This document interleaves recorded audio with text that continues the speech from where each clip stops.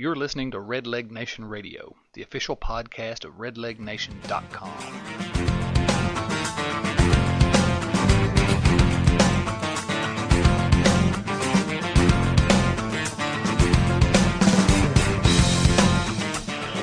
Welcome to Redleg Nation Radio. We're really happy today to be spending some time with Reds beat writer from the Cincinnati Enquirer, John Fay. John, thanks for being with us today. My pleasure. So tell us about Goodyear, the facilities, the town. I was impressed with the facilities. They were a huge upgrade over Sarasota. I think for the players to get their work done, it's a much better place. They had video rooms there where the players use a lot of video with pitchers and hitters now.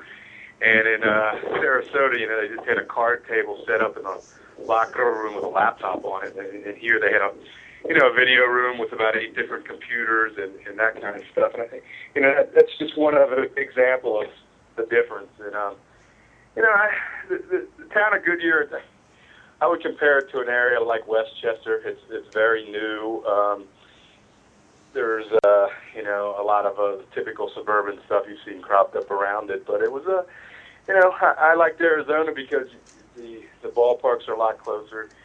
The farthest trip beginning next year will be like a half an hour and 45 minutes once the teams move out of Tucson. So, I was overall, I liked it well. I was actually pleasantly surprised. Did you suffer from daiquiri deck withdrawal? Little bit, but that's the thing. It didn't have any, places with character. It doesn't have a lot of local places or local flavor like Sarasota did.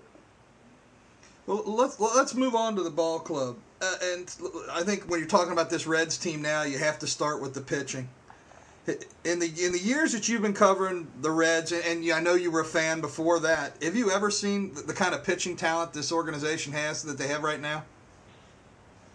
I've never seen the depth, and someone like Marty Brennaman would tell you the same thing. And, he, of course, goes back, basically 30 years. I think if you look at the rotation that they have in Louisville this year, with it's going to be Chapman, Wood, Matt Maloney, Justin Lear, and Sam LaCour.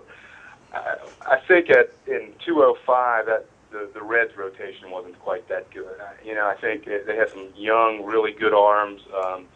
And they also have 2 23-year-old guys, or 3 23-year-old guys in the rotation, the Reds rotation. So I think the overall depth, the good young arms is just it's a major upgrade over what they've had in the last 20 years, 30 years. So what are your initial thoughts on Brian Price? It's hard to tell. It's always, you got to see the results. He's a very knowledgeable guy. He's an interesting guy. He's a good quote. He's thoughtful, but I think, you got to see the results. And I think the biggest thing with him is if he can get Aaron Harang turned around.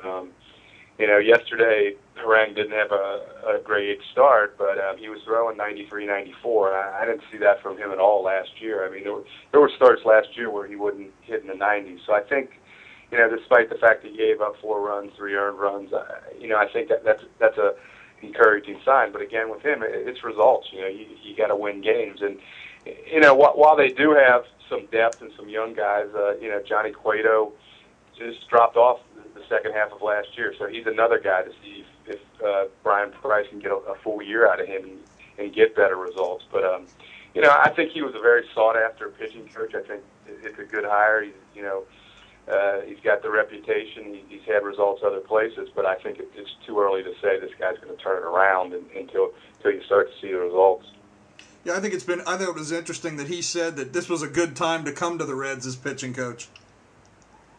Oh yeah, I mean, when you've got a guy that a left-hander that throws 100 miles an hour and doesn't make your rotation, that tells you your depth's pretty good. And when you're talking about these guys, and you got Volquez coming, I think he'll be ready in probably late July, early August. I just seeing him a little bit in Arizona, he looks really good. So I think, looking forward to next year, if they don't bring back Harang and Bronson Arroyo, they've got 6 guys when you count Travis Wood and Mike Leake, Homer Bailey, Johnny Cueto, Edison Volquez. That's pretty good, depth of a rotation where, you're going to have a guy who's the 5th starter who's going to be a pretty good starting pitcher. So, I think, the depth of pitching both at the high levels of the minors, and they had a lot of, you saw Logan Ondrusek yesterday. I think that they've got a lot of guys that are close to Major League ready, and I think you need depth because you're going to use at least 15, 16 pitchers through the course of the year. You mentioned Ondrusek, and before we go on with the starters, can you think of maybe a better story than this kid? I mean, from everything we heard, he was 2 weeks from being released last year in spring training. Yeah, he's one of these guys that he picked up another pitch, and the guy Tom Brown, who's the Carolina pitching coach, taught him this split-fingered fastball that gives him great movement. He's a guy I think I saw yesterday through 93, 94. He's a big guy, but you need another pitch, and his numbers last year were just incredible. It's a guy that started out in Single A and made it up to Triple A and had a 1.50 ERA, a 4-1 record, and he looked great in spring, and he just kind of carried over yesterday, real easy 1-2-3 inning.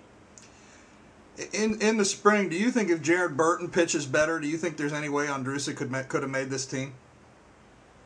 Yeah, I think it was a combination of both. I think Ondrusek put him in a position where, the thing you have to do if you're in his position, and Del Rosario didn't do it, and Valquet didn't do it, you have to pitch really well early so they'll keep you another week or two. And then, all of a sudden when you get to the end of spring and you haven't given up any runs, and Jared Burton, who I think is a good pitcher and will be an effective member of the bullpen again, was struggling. He gave up four home runs in 8 innings. So, he kind of forced their hand. I think if Burton had pitched the way he had at the end of last year, he probably would have made the team. And, it wouldn't have been a bad move for Ondrusek to go back to AAA because he only spent, I think 20 games there or something like that last year. But, like I said, he forced their hand. Do you think this is a big year in the career development of Johnny Cueto?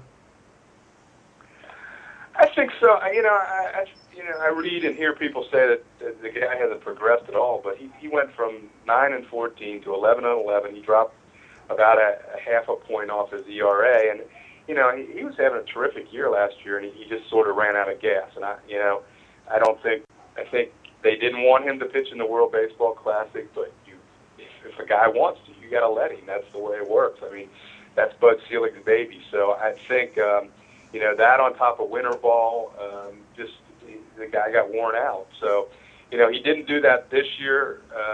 Didn't pitch winter ball at all, and I think you may see him get hit around a little more early because of that. He's not going to be as sharp coming out of the gate, but he's a guy still. He's Homer Bailey's age. Some of these prospects you talk about are older than him. Ondrusek, a guy who comes out of nowhere and makes the team out of spring training, is 2 years older than Cueto. So I think it's a I think if he just takes the next step and maybe goes to where he wins 13, 14 games, gets his ERA down below 4. That's kind of the normal progress. But we saw what we saw from him in the first half last year. He's capable of being very good. I doing something today and I looked it up. He was 2-0 with a 1.76 ERA against the Cardinals last year. So he showed signs, but I think he got tired at one point, and it just it killed his numbers overall. Yeah, I agree with you completely. And I think the other thing we as fans sometimes forget is with these young guys, they're going to have ups and downs, and they're going to struggle at times. Yeah, like I said, if he can just make the natural, he won 2 more games last year than he did the year before, and he lost 3 fewer. That's pretty good progress. and the guy was 8-4 with a 2.3 ERA at the All-Star break. So, obviously something affected him in the second half. I guess I had kind of forgotten that he went on the DL with shoulder soreness, but I think he was just tired, and they gave him the rest, and he came back. He was pretty good after he got the rest, and he finished well to get to 500 was a big deal. I think he won 2 or 3 of his last starts. The guy that finished very strong for the Reds was Homer, and you haven't heard much about him this spring. Has the media spotlight being on Chapman helped Bailey kind of stay under the radar, do you think? Well, I think it may have in a way. I think Homer would rather not deal with the attention, and he didn't have too much this spring. And he had a good spring. I think almost all of them were bad in their last start, but before that, I thought he was every bit as good as Chapman early on. He threw strikes. He was getting it up there, 93, 94 miles an hour, and he's a guy that tends to get stronger as the season goes on. With a lot of guys, when you look at a strong finish, you're talking 4, 5, 6 starts. Well, he went 7-1 with or 6-1 with a 1.70 ERA from August 23rd, I think, to the end of the season. That's a pretty extended period of time. And the guy was the number 1 or 2 pitching prospect in baseball a few years ago, and sometimes it takes longer for the light to go on. He got beat around 2 years ago, probably like he never had in his life, and it makes you reevaluate things. He went and he worked with the pitching coach at Texas and got some of the velocity back. And at the end of the last year, he was throwing 97. So, when these guys throw in the upper 90s, it makes a big difference. If you're throwing 91, 92, and you have an off day, they get to you usually. But Homer can dial it up like that. Cueto can, and people are going to be stunned when they just see how hard this Chapman kid throws. So, I think back to Homer. This is a big year for him. He'll tell you that too. He made 9 or 10 good starts, but to be an effective pitcher, you got to do it over 34, 35 starts of the whole year. And I think he's in good shape. I think he throws hard enough. He's got the pitches, and it's just a matter of executing on a every 5th day. A lot of people seem to be saying that if the Reds are going to be competitive this year for a playoff spot, wild card, whatever, that a lot of it is going to come down to how well Homer progresses. Do you agree with that? I think the biggest key is Aaron Harang. He's in the number 1 starter slot, and they just can't have him win 6 games this year. Like he has the last 2 years. And I think if I had to put 2 people who things revolve around more, I would say Aaron Harang and Jay Bruce. If Bruce can be a productive guy, hitting 260, 270, because his power is going to be there. If he gets 500 at bats, he's going to hit 30 home runs.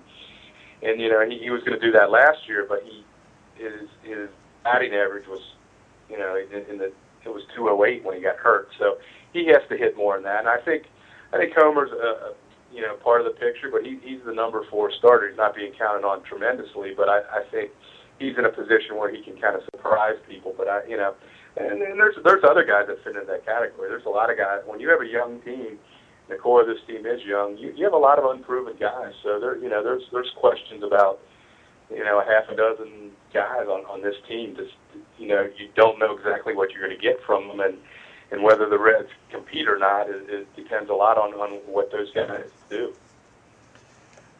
We talked to Chris Welsh a couple of weeks ago, and he was drooling all over himself talking about Aroldis Chapman.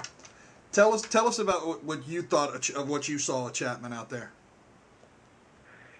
Well, I think he would have made the team. I think he would have been the 5th starter if he hadn't had that little back issue, because he was just, he was unbelievable out there. What you heard about him when they got him and what scouts said, there was some question about his control, and he never showed that. After in his last outing, I think he walked 3 and struck out 3, but before that, I think he had 10 strikeouts and 2 walks. And I saw him throw almost every time he threw, whether it was in a bullpen session or whatever. And you never saw him wild, except for the time when he had the back issue. I think he threw one wild pitch, but other than that, I mean, you'd rarely see him throw a ball in the dirt or over the catcher's head. And he just in the games he'd get behind sometimes, and he was able to come back and get strikeouts and just big outs, and he throws 100 miles an hour. Since I've been covering the Reds, I haven't seen anyone ever hit 100 miles an hour on the radar gun, and he did it fairly. Every one of his outings, except the one where he had the back, he at least hit 101 time. And the interesting thing about him was that really his best outing, the one that got everyone excited, was the outing against the Dodgers when he was pretty much going against their A lineup, and he struck out Matt Kemp and Andre Ethier, and that was Casey Blake. He struck them out back to back, Kemp and Blake. He struck them both out on change-ups, and one was 83 and one was 90. And just to throw a 90-mile-an-hour change-up, and those are two really good hitters, professional hitters. I think there's going to be bumps in the road, but this guy just has off-the-chart talent, and to be a left-hander who throws 100 miles an hour. He's very athletic. His other pitches are pretty good.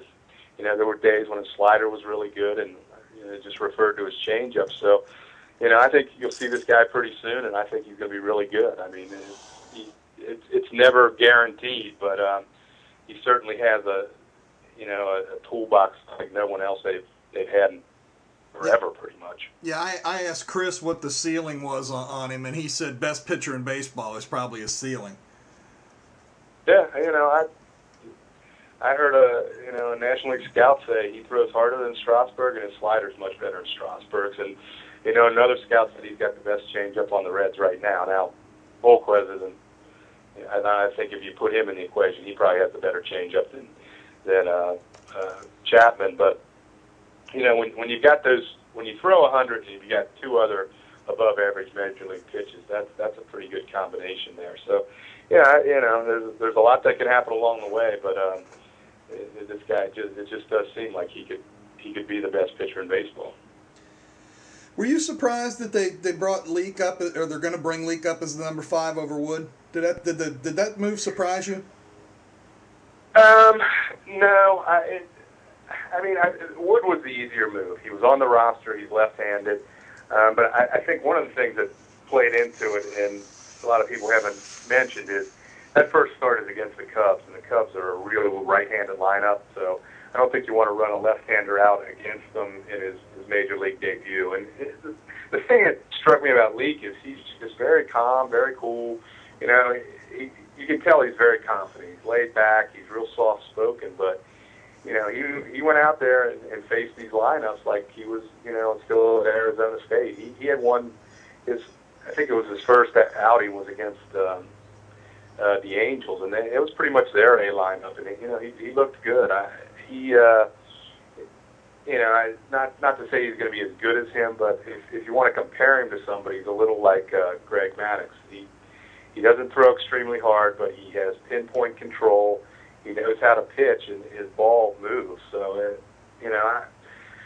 and he was better than Wood. I think he got hit a little more, but Wood was walking too many guys. I think 12 innings, and he had like 9 walks, and I just don't. I think that hurt him, and that last start when you come down to it, and they're basically saying we're going to look at these two guys, and in their last start, they started on the same day, and Leake just had so much better day. I think that, and the fact that he's facing the Cubs in his first start, kind of clinched it.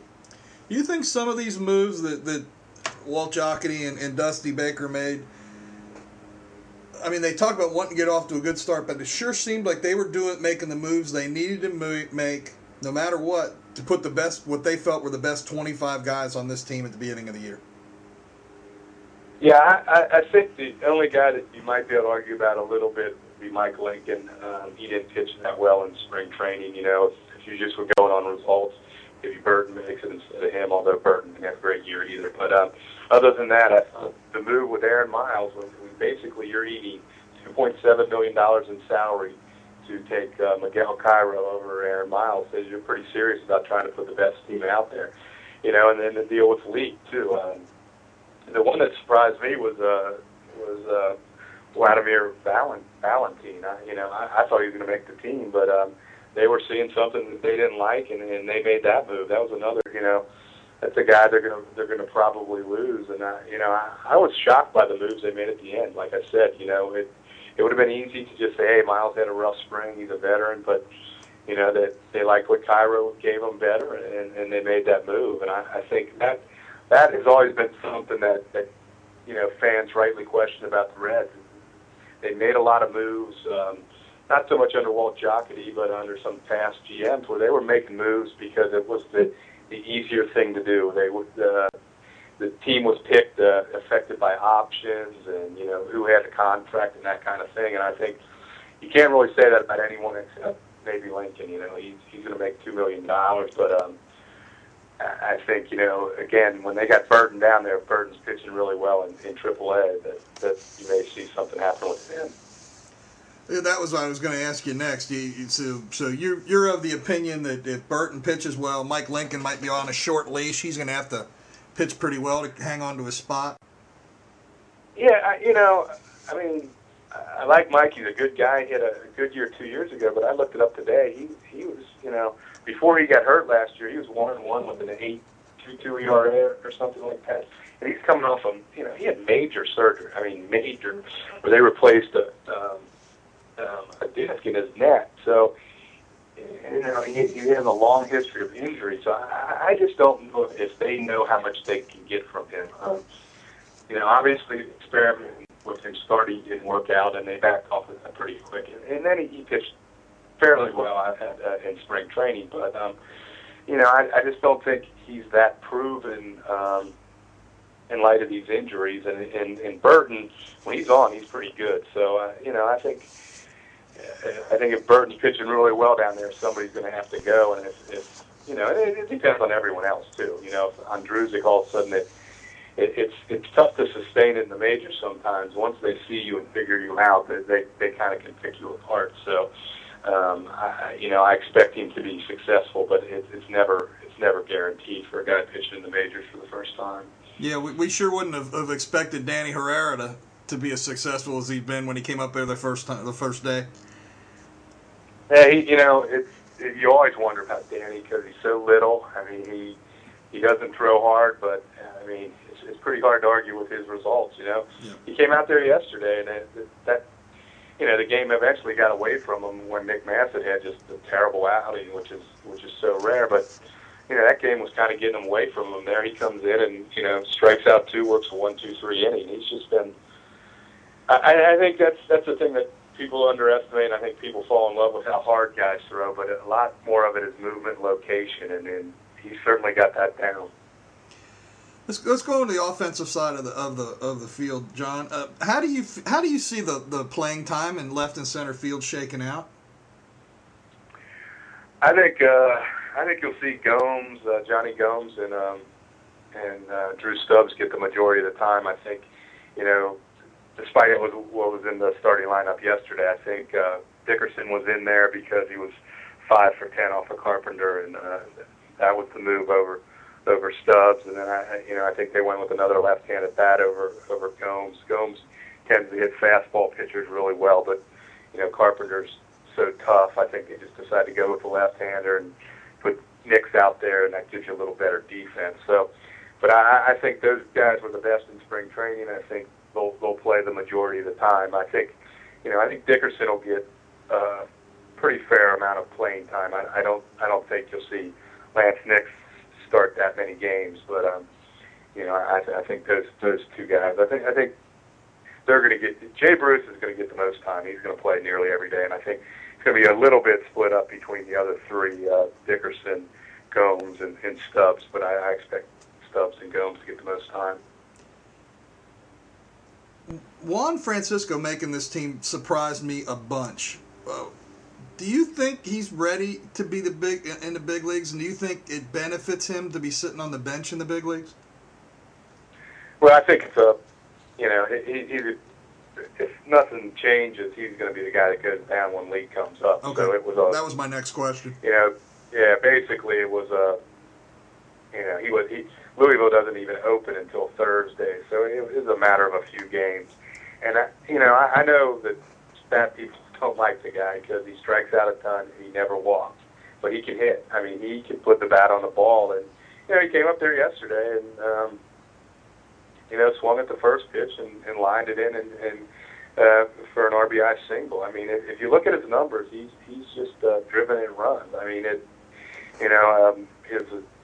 OPS isn't great. Obviously he rarely walks and he strikes out a ton, but he's got it done. And the other thing, Louisville's a pretty tough place to hit home runs at. He wasn't there that long last year, but this guy's averaged 25 home runs a year for the last 3 years. And he's another guy. He's 20. I think he's 23 years old. So I think what they saw, why they did it now is, we're going to keep him up here. He may get one start at third base or something like that, but I think he's definitely the guy that will go down when Lee comes up. Yeah, one of our spotlight guys, Logan Parker's played with Francisco for at least 2 years, and Logan says that Juan is the best bad ball hitter he's ever seen. He said he can hit anything, balls, a foot off the ground or 6 feet over his head or whatever. Yeah, and Dusty Baker talked about that a little. That's a problem in a way because you get the feeling that you can hit anything, and I know he talked about it with Brandon Phillips. Phillips can put almost anything in play, so that the guys like that, they tend to swing at pitches out of the zone and gets them in trouble. Phillips has improved on it, but I think Francisco will improve on it, but I think guys are what they are. But I think with his power, his knack for being able to put the bat on the ball, I think the guy's got a future. You'd like to see him walk more, and you'd like to see him strike out less. I think he'll come around a little bit, but I never see him being a guy who's going to walk 100 times a season or anything like that. Do you think the Reds have any idea where they can play this kid, though? I mean, I watched him play at third base, and he makes Encarnacion look like Brooks Robinson at third base. I think he's young enough that if you look at a lot of guys, Derek Jeter's the example. I think he made 40 errors his second or third year in Pro Bowl. On those minor league fields, the fields are bad and things like that. I think he can improve there. The other thing is, for a big guy, he runs pretty well. He's got a really good arm. I think, that they may look at him for left field. I think he's going to play some left field down there. He's going to play some first base. But, yeah, he has to get better in the field. I mean, I think that's one of the reasons the Reds were better last year toward the end was Scott Rowland really solidified the infield defense. And I think the kid made 25 errors last year, so he definitely has to get better at that to be a major league everyday infielder. You mentioned Scott Rowland. How many games do you think the Reds can rightfully expect out of Scott this year? Well, I think they'll spell him a bit, where you're talking 135, 140 games if he's healthy all year. But he's had his injuries and he's older. I think when guys get older, it's harder to come back from. But I'm one who I wondered about the move when they made it, but when I saw the guy get here and saw what they did with him and hear the younger guys talk about him, I think it was a move they had to make. They just had kind of a void in the leadership, the on-field leadership. So, it's a risk. Anytime you bring in a guy who's 34 years old and 34, maybe 35, when guys get older, they tend to, like I said, just, injuries tend to linger longer. So we'll see. But, he's a guy that's in shape. He plays hard. I wondered about the move when they made it, but I think now I would probably do the same thing. You mentioned that he's had problems staying healthy the last several years, and I think that's a big concern. Do you think the Reds have a plan B at third base right now if Scott would have to go onto the DL for any reason?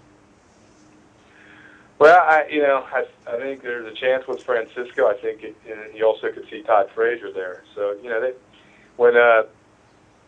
those guys are both in the top. Frazier's the number one prospect, and Francisco's in the top 5 probably. So I think they can go with either one of those guys. Frazier's probably the better fielder at this point, and he's going to have a better on-base percentage. But Francisco gives you a lot of power, so I think they have some depth there that they could go with either one of those guys. Okay. How do you think the catching is going to shake out? I assume Hernandez is going to do most of the catching. How much of it do you think he'll do? I think 4 or 5 days a week. I think you'll probably see Ryan Hannigan paired with Bronson Arroyo again, and that kind of gets him in there every 5th day at least. Hernandez is another guy.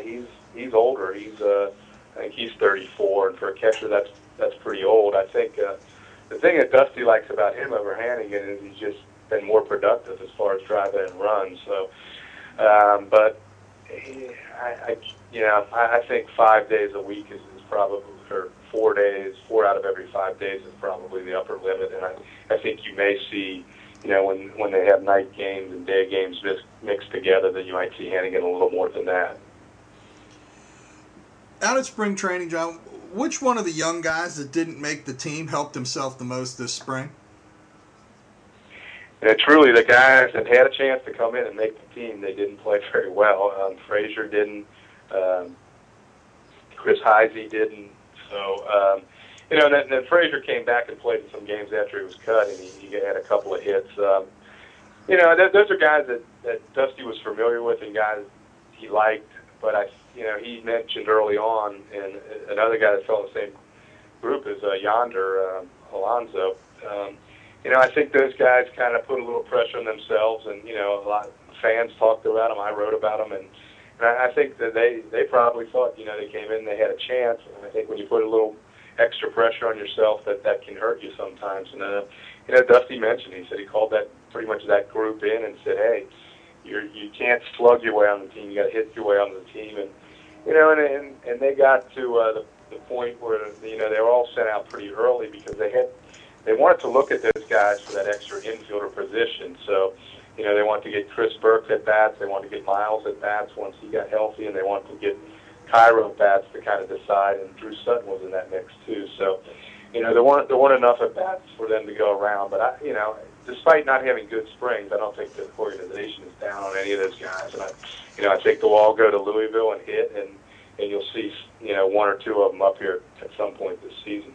Yeah, that Louisville team's going to be stacked down there. There's a lot of talent going to be playing in Louisville this summer. Yeah, I was talking to Rick Sweet about that, and he said that the big thing in Louisville is how you catch the ball, because it's a big outfield. It's a hard place to hit home runs, and he said, they've been spoiled the last couple of years with Heisey and Stubbs. Well, they're going to have Heisey out there, but I think you're going to look at Alonso some in left field. So I don't know how good their outfield's going to be, and that may affect it. Obviously, they're going to have some good pitching, and they're going to have some good hitters. But I think Sweet said that it's really key to play good defense there. We spent a lot of time on our blog, John, talking about the minor league guys. Do you get to see much of the younger guys when you're out there, or are you just around the big club 90% all the time? Very rarely. I went back there. I spent towards the end of camp. I spent some time back there just because I was, working on some other things. What I get to do a little bit is, put a name to a face to a name. I saw Juan Duran a little bit. I saw Yorman Rodriguez. And I was back there talking to Terry Reynolds the other day, and the kid's last name was Rodriguez. I can't think of his first name off the top of my head. But, he said this kid, this round-robin tournament they had in Venezuela had 16 hits, and I guess it's like a 10, I don't know how many games it was, but he said he set the record for hits there. And, I saw the kid take it at bat, and he looked great, So it's really hard with the young guys to kind of sort them out. And the one thing about Goodyear is it separated more than it was in Sarasota. Sarasota was on a much smaller piece of land, so once the the minor league start, the major league team doesn't kind of mix. They don't go back there. They're out right outside the clubhouse. So I saw a little bit, but mostly what I'm seeing is I go by numbers when you see these guys. What's the biggest thing that got fans like myself and bloggers and like that we don't see or that we don't understand about the decisions the team makes on team makeup and player decisions and that kind of thing? I think one thing they go really heavily on is makeup. That's a big word in scouting. On Walt Jockey talked a lot about it. When the veterans he brought in. Orlando Cabrera is just a guy that's won. He's a very outgoing guy, and I think they look very hard at that. I think with spring training and in general, or baseball in general, people go by numbers so much. They obviously saw something from Valentin that they didn't like. And for the life of me, I couldn't tell you what it was because he had a pretty good spring. But they were seeing something that they thought he couldn't be as effective as Lance Nix. And Nix gives you good power numbers, but he doesn't hit for average. He strikes out a lot. So they were seeing something in it, and they're not going to tell you either. But that's the thing. There's a lot of eyes on these guys that are scouts and are looking at stuff that fans don't see, the type of pitches, the break on pitches, and that kind of stuff. So I think that goes into the decision just as heavily as the numbers sometimes. John, early in spring training, you wrote an article about Brandon Phillips, and you kind of questioned his maturity, and it generated a lot of discussion on our blog. And I was wondering, did you get any negative response from your readers or from Brandon or from any other players about this article? Brandon never said anything to me about it, and we've been cordial, said hello. I haven't really talked to him since. I would say the response I got from people was 4 or 5 to 1 in favor of saying that I was online on what I wrote. That what happened when he wouldn't talk to me, and that happened a week before I wrote about it. I thought about this really hard because I said it in the article. It's no big deal if he doesn't want to talk to me. There's been plenty of guys that haven't wanted to talk to me for various reasons. And, there's been guys that have been mad about something I wrote about. Well, that wasn't the case with this. This was him saying that I didn't talk to him early enough in spring training, and it just kind of, it just smacked of jealousy. And for a guy who's a veteran who should be very sure of himself and is a very good player, I mean, he's you can pick apart his numbers a little bit, but he's athletic. He plays, for the most part, he plays very hard. He's been productive. He shouldn't be. I couldn't imagine another guy in that clubhouse doing that to me. And so and then he had 3 major incidents last year where he doesn't run out the ball, he ignores the take sign, and I'm forgetting the third right now, but I mentioned the article, and I think if Brandon gets by that where he said his wrist was broken when it wasn't, or his hand or whatever. Yeah, that's what it was. Yeah. If he gets by that and doesn't bring that kind of attention on himself, I think it helps him as a player. And the other thing that I said in there is he's terrific with the fans. He's probably one of their best guys. I mean, he does the caravan, he signs, he's very outgoing with fans. So he has a lot going for him. But I think you got to learn to play the game the right way. And I think he admitted yesterday, or said at the press conference yesterday, that Scott Rowland has had a tremendous effect on him. And I think that's one of the reasons they brought Rowland in. If you see Rowland play the game, he plays it the right way. And the other example I use there is, Brandon always mentions Barry Larkin as his hero. In 19 years with the Reds, there weren't 3 incidents with Larkin like that, where not running or ignoring a coach's sign. Barry had his share of controversy, but no one ever questioned the way he played the game. So I think it's an ongoing process with anyone, and I hope Brandon matures. I don't have any personal animosity towards the guy at all. I tried to make that pretty clear in the thing I wrote. Yeah, and I thought it came out very, very clearly in your article that this was not something that you undertook lightly. After writing it, have you had any second thoughts about it? Not really, and I'll tell you, and I obviously can't mention names, but I've heard from people inside the organization who said I was right on it. So his problems were no secret, and they weren't like things that he said, I'm being misunderstood or it's being taken out of context. They were pretty major things. That swinging at that 3-0 pitch on, the pitcher was just struggling in that game. It was that really. In a clubhouse, that really doesn't sit well, because that kind of put yourself above everyone else, and players don't like that. They want everyone to be treated equally, and the same rules apply to everyone. So I don't have any regrets about writing it. Cincinnati is a city, and you see it. You'll be able to respond to this a lot easier than. But we've embraced these guys in Cincinnati, like Pete Rose, like Chris Sabo, and last year was Adam Rosales. These guys that play really hard all the time, may not have all the talent in the world, yada yada yada. Do you think Brandon Phillips has gotten hit harder because Cincinnati embraces these kinds of players? Is it a Cincinnati thing or not? I don't know. I think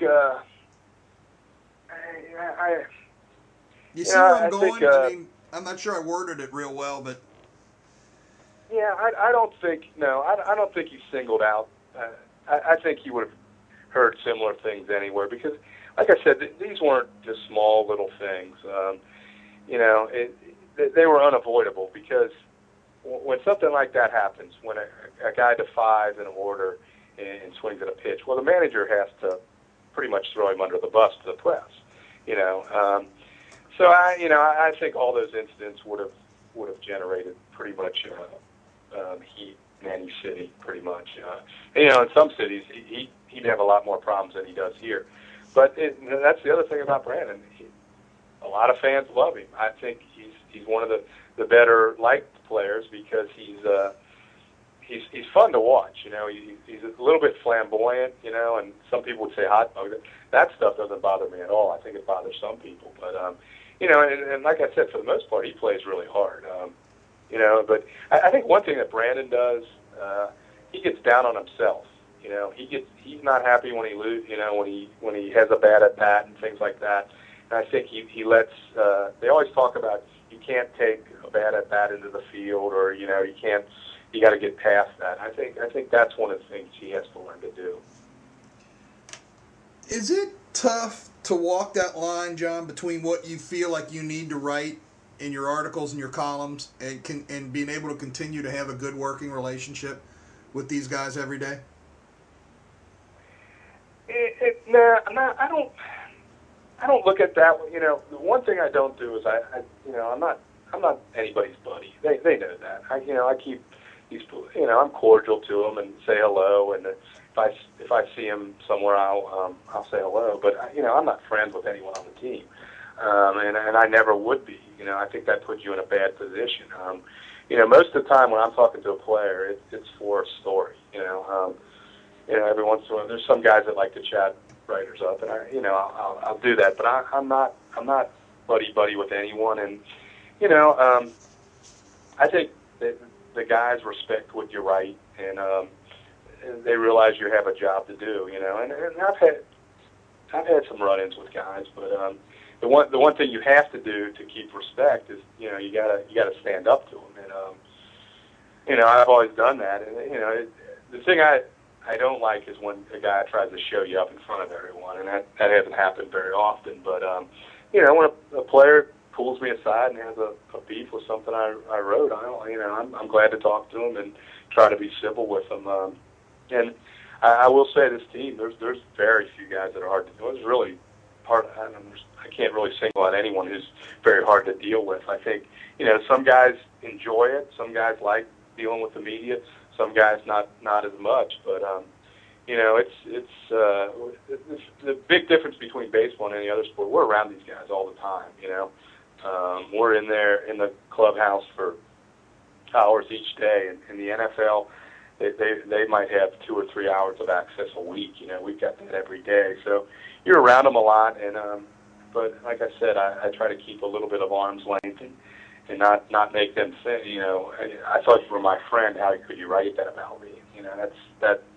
I don't want to be in that situation. And I think when guys are done playing, the relationship changes a little bit, and you might be more friendly with them then. I'm not getting invited to any former or current Reds Christmas parties. I'll tell you that. I've never really had a problem with it. Can this team score enough runs to be in playoff contention late? I think if they get what they're hoping to get from Jay Bruce, I think I mentioned there's some players that aren't proven over a long period of time. I think Drew Stubbs falls in that category. He had a terrific spring, and he was very good when they brought him up last year, but it was 140 at bats. I mentioned about other guys. They figure you out, and they're going to attack your weaknesses, and you're going to have to adjust to them. So I think they're relying on a couple guys like that in their everyday lineup. I think they know what they're going to get from Joey Votto. I think they know what they're going to get from Brandon Phillips and Orlando Cabrera and Roland. I think the other question, you have some of the unproven guys in the outfield, but the other question is health, because it'll drop off in any case.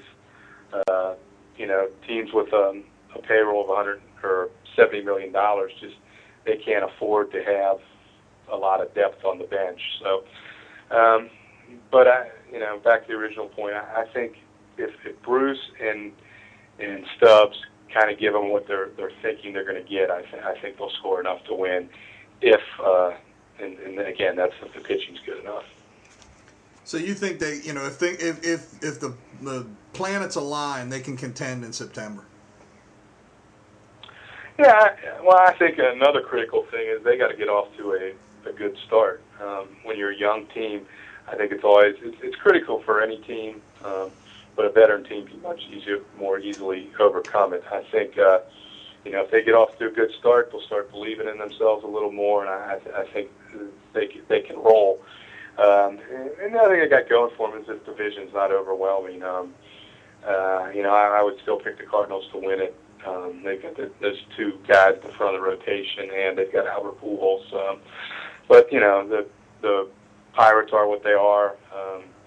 I think the Brewers have a lot of questions in their rotation. And the Astros, they all of a sudden got old. So, I think it's a division where a team can surprise. But I think these first couple of months, and the schedule's not real conducive to a great start. But I think these first couple of months will tell you a lot about what this team is going to do. Yeah, that Pujols guy, he's not a bad player. Nope, he's he's just a cut above. The thing about him is, everyone talks about how he kills the Reds, and I looked it up yesterday. He's had 539 at bats against the Reds. He has 42 home runs and 122 RBIs. And 530 at bats is just a little short of a full season. That's not a good season for Albert Pujols, 42 home runs and 122 RBIs. So it's not like he's been any better against the Reds than he is normally, but he's just that good. Yeah, he's hitting somebody. He's hitting somebody better than he's hitting the Reds. Yeah. I looked, and I even looked at last year, and he did. He plays the Reds a lot, and I think he had 5 home runs and 16 RBI, and that tied for the most he had against any team. But I think he hit .310 against the Reds. He hit for a higher average against 10 teams. So, he's just. I think someone said that Marty Brennaman said that he's the best player he's ever seen, and he's certainly the best player I've seen in my short time on the beat, 10 years or whatever. But he just hits the ball so hard. He's just got a knack for it. John, Dusty Baker's in this final year of his contract. What does this team have to do for Dusty to be back next year? I think they have to win. I think that, I think if they go 84 and whatever it is, 84 and 78, is that what it is? Yeah. I'm not that great at math. I think he comes back. I think Bob Kathleen likes him. I think he gets along pretty well with Walt Jocketty. And, I think that would be a big thing if the Reds could have a winning season. I mean, even if they don't make the playoffs, after you've had 9 straight years of not winning, I think they have a winning season. And the other thing on top of that is, I think if you look around and talk to most baseball people, they think 2011 is more of the year for the Reds. So I think if he can have a winner this year, he probably gets another year. And that's just my guess. And I think if they don't win this year, I don't think there's any chance he'll be back. If you have a 3-year contract and you have 3 losing seasons and you have a owner that's not real patient, I just think that they'll go in another direction. And I think Dusty knows that. He's a confident guy. He knows he's going to probably land on his feet, and he's older now, and I don't think he's going to do anything any differently than he has in the past. And but I think he realizes that he needs a good start to kind of build confidence with this team, and I think that's why there was such a they took so long to make the decisions on the final roster. I think there was, I'm sure there was people on both sides of each argument, but like you said, I think it's really hard to argue that they didn't try to bring the best 25 out of Arizona. Well, John, that's all I've got, and that is going to wrap it up for us. And as always, I want to thank you for giving us your time. We really do appreciate it. I can imagine how busy you are with the season starting, and you've been gone for what, a couple of weeks, a month. We really appreciate your time. 6 weeks, yeah. All right, man. Anytime. Hopefully we can talk later in the season. Thanks again, John. Take care. Thank you.